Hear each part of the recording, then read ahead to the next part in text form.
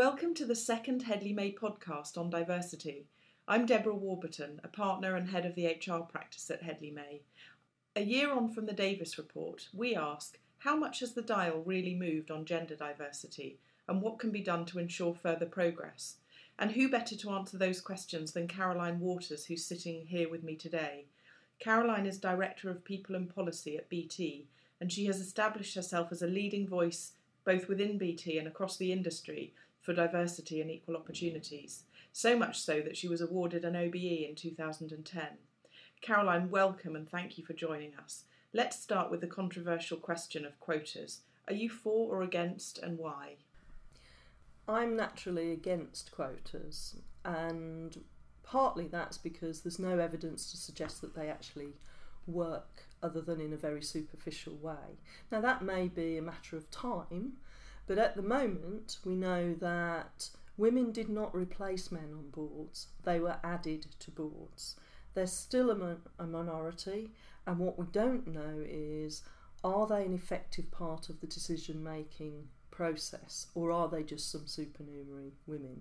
We also know through early research that it hasn't actually grown the number of women who are available and working at that level. What we're seeing is lots of women being on lots of different boards. So it's not really, as far as I can see yet, doing what we'd hoped it to do. I think there's also a very good argument about merit, about women absolutely getting to those level of appointments on merit, so that they actually go through the process, they have all of the desired and essential criteria for getting onto the board, and they're not seen to be helped on in a way that other candidates aren't. And I think that's a very important point in terms of the long-term progression of women. There's been a great deal of focus on getting women onto boards, and 2012 has seen step change in the number of women appointed to FTSE 100 boards. But 87% of the new appointments have been non-executive directorships. A non-exec director spends maybe 20 to 30 days per year dedicated to a particular business. Should we not be focusing much more heavily on ensuring women are able to rise into full-time executive leadership roles, where they can have a far greater impact on their business? Absolutely, we should be looking at the longer term roles, but I do think that NED placements have a role to play, and I think this is part of the problem. The argument is becoming quite absolutist.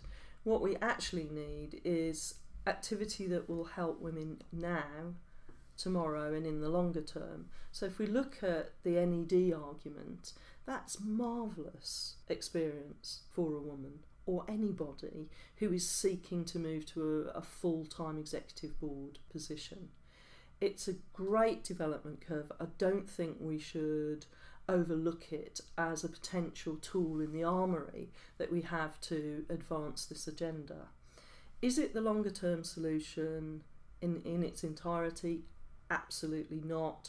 Would I prefer that women were getting the same opportunity as men, for example, to really prove their merit, really prove that they can have an impact doing things their way in an active, large business, and preferably the one that they're working for at the time? Absolutely, I want that to happen. But let's not, in the bigger argument, overlook the fact that there are some tools that can actually unlock that gate for women who are already, if you like, knocking on the boardroom door. Okay. So what do you think are the main barriers to women rising through the corporate ranks? I mean, unfortunately, I don't think that the barriers have changed a great deal in the last 30 years. I mean, things have got better, there's no doubt, but many of the barriers are still the same. I think one of the most significant barriers is what I would call the intensification of work and the number of extreme jobs that are being created. And we've all seen these jobs, we know them. They're basically impossible to do unless you completely dedicate your time and energy to the organisation, to the business. Those roles are very less attractive to women. So I think a lot of women are actually opting out. So that is definitely a new barrier. The barriers that have always been there that continue to exist are around the whole practicality of family and career. And that's not necessarily about women having children, but it's also about the elder care increase that we are seeing, and women still having the predominant share of that task as well.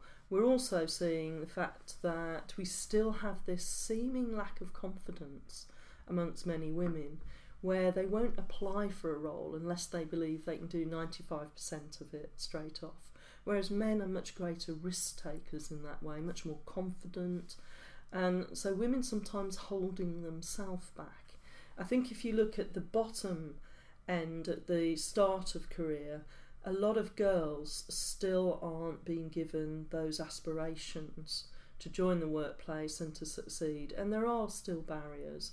I mean, girls are outperforming boys at school, and yet we're still talking to girls in a very stereotypical way, a very gender stereotyped way about the sort of roles that they might take.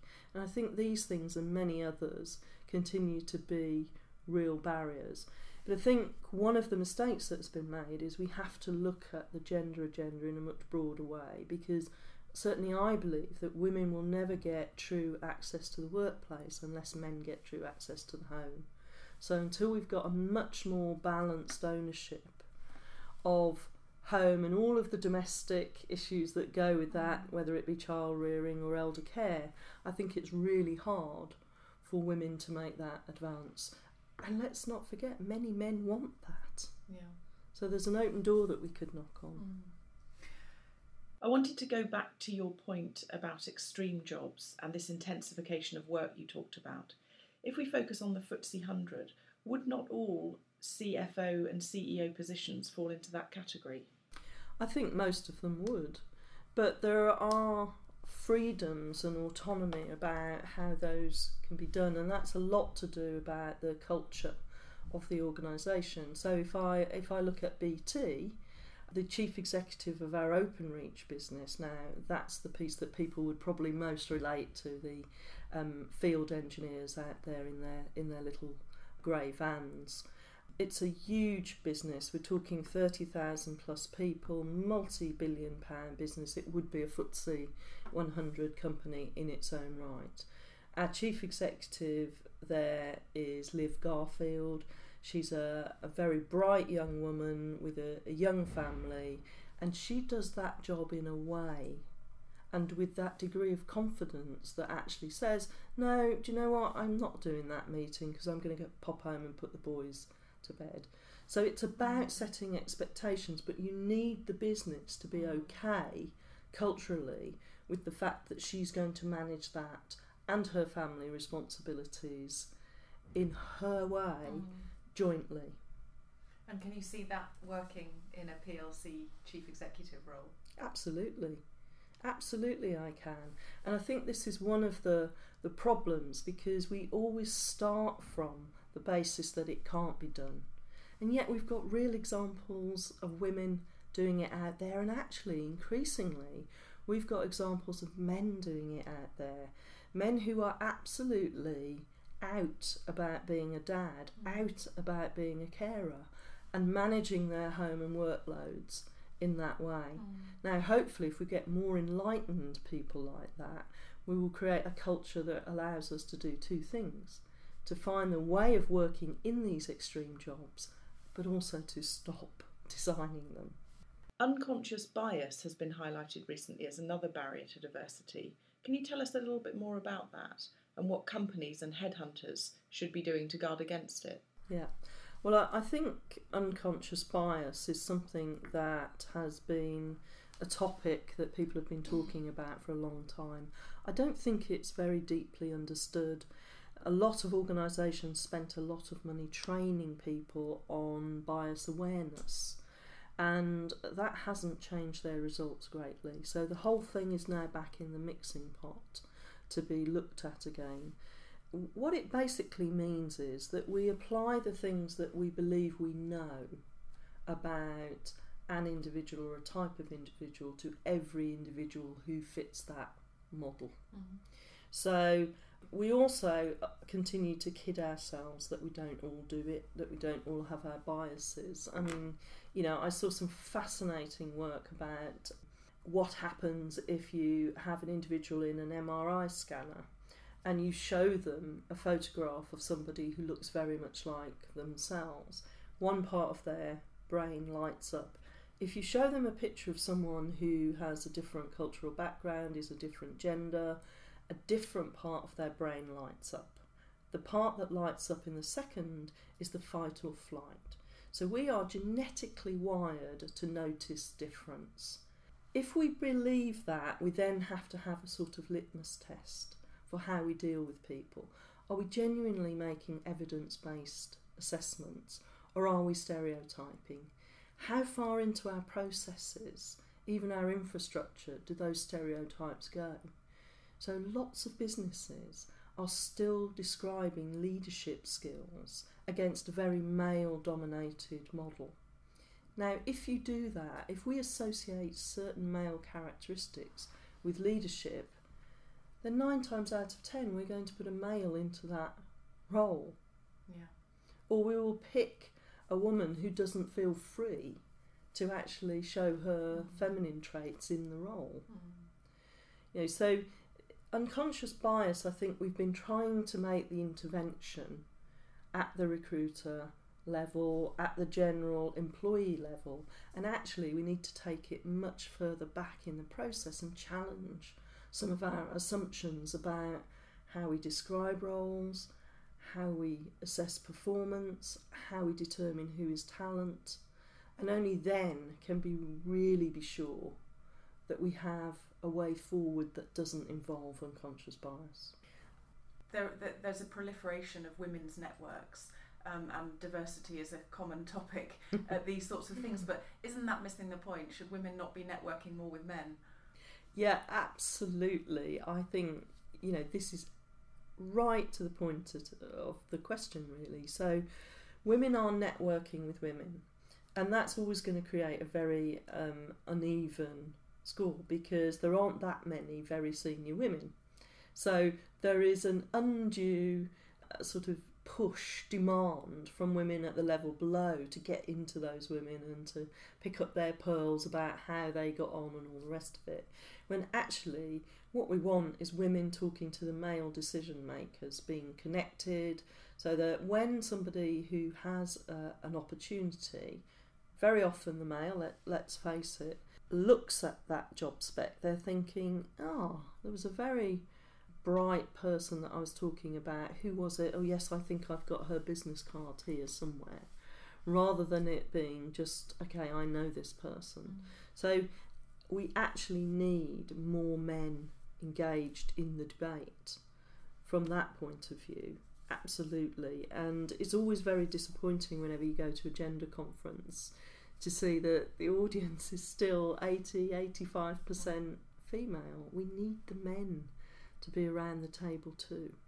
Well, let's talk about the debate itself, because it allied to that point, it strikes me that the debate is still happening at the relative margins of an organisation, and often 80% of those engaged in it are the minorities themselves, whether it's gender or other minorities, and it's only by making it absolutely mainstream and involving as many men as it does women that anything's going to change.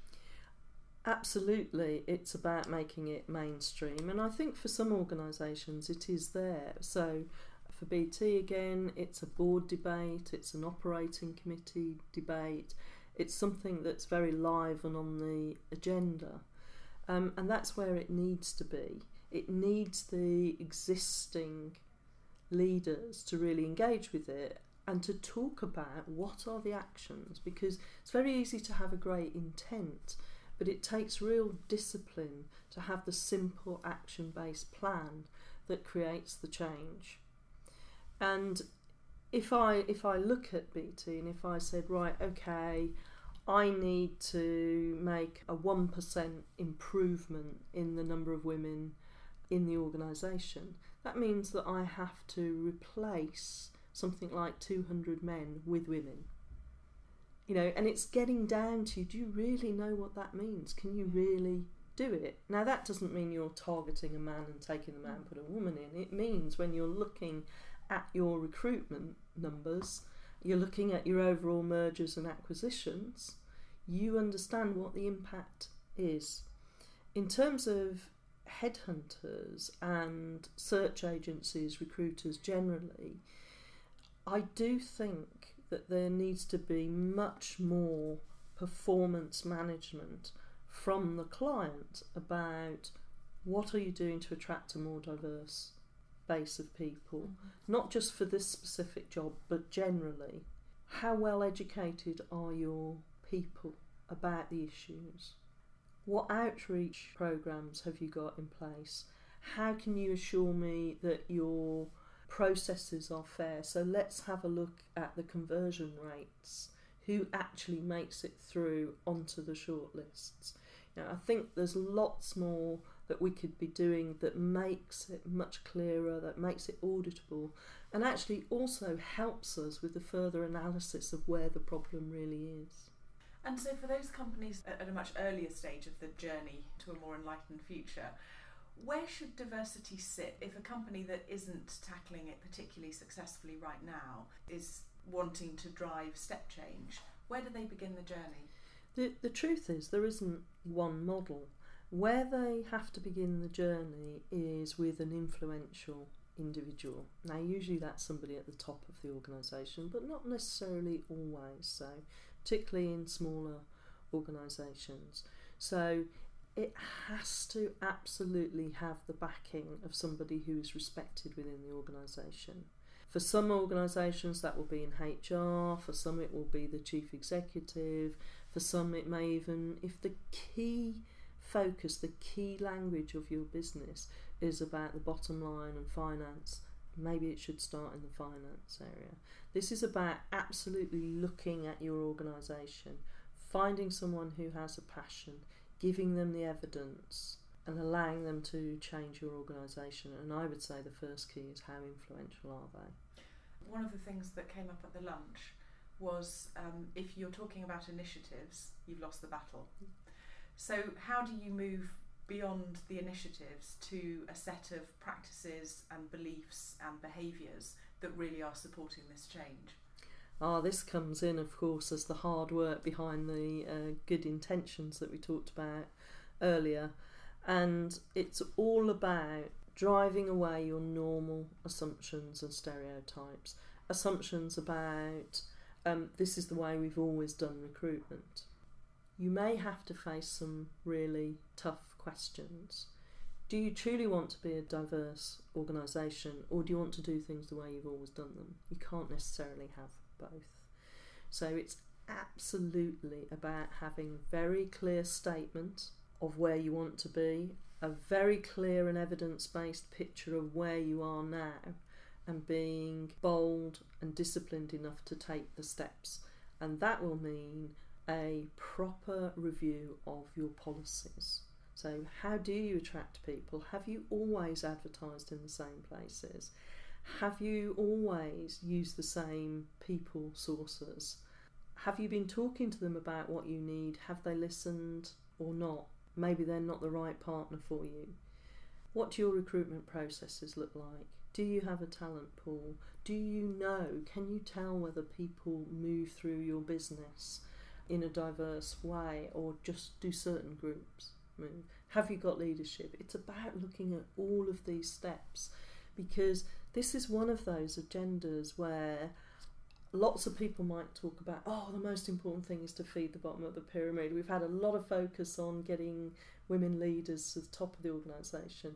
The truth is, you can't shift this unless you're prepared to do it all. You have to have a proper diversity built-in model to make this work effectively. And it looks like it's the middle of the pyramid anyway where the biggest problem is. I would absolutely agree. I think part of the problem a few years ago was the educational attainment of girls and young women. We definitely can't say that's the problem now. We're seeing women coming into the workforce and returning to the workforce in huge numbers. we are seeing progress. We're seeing a lot of women becoming non-executive directors and making that step at senior levels. What's happening in the middle? I don't hear anybody talking about that. I see all the pressures on families growing with the economy and everything else. There is a lot more that we can do to help women in that area and to help men, actually. And I do think that's the secret, to be able to engage with their partnership at home, raising a family, caring, having a happy, fulfilled life and having careers. The thing that worries me the most in that area is that I think we've got to that stage now where young men and women have a lot of the same life choices. The point where those life choices really diverges at the point they have a child. Because the way we have things constructed in this country, one person has to take the larger part of sharing that. So if we can change that, at that point, if we can continue to equalise, if we can give both partners more choice, I think we will really open up that middle section. And for me, that, getting fair pay in place, those are the final things that need to fall into place. Okay. And so if we look back over the last 20 years, most people would admit by any set of statistics the dial hasn't moved a lot. Looking forward over the next 10 years, what do you predict? I think that the next couple of years will continue to be tough, but I think more and more organisations are putting in place the steps that need to happen. I think the education system is standing up. I think with better engagement from employers with that education system will raise career awareness and aspirations amongst women. So I'm optimistic.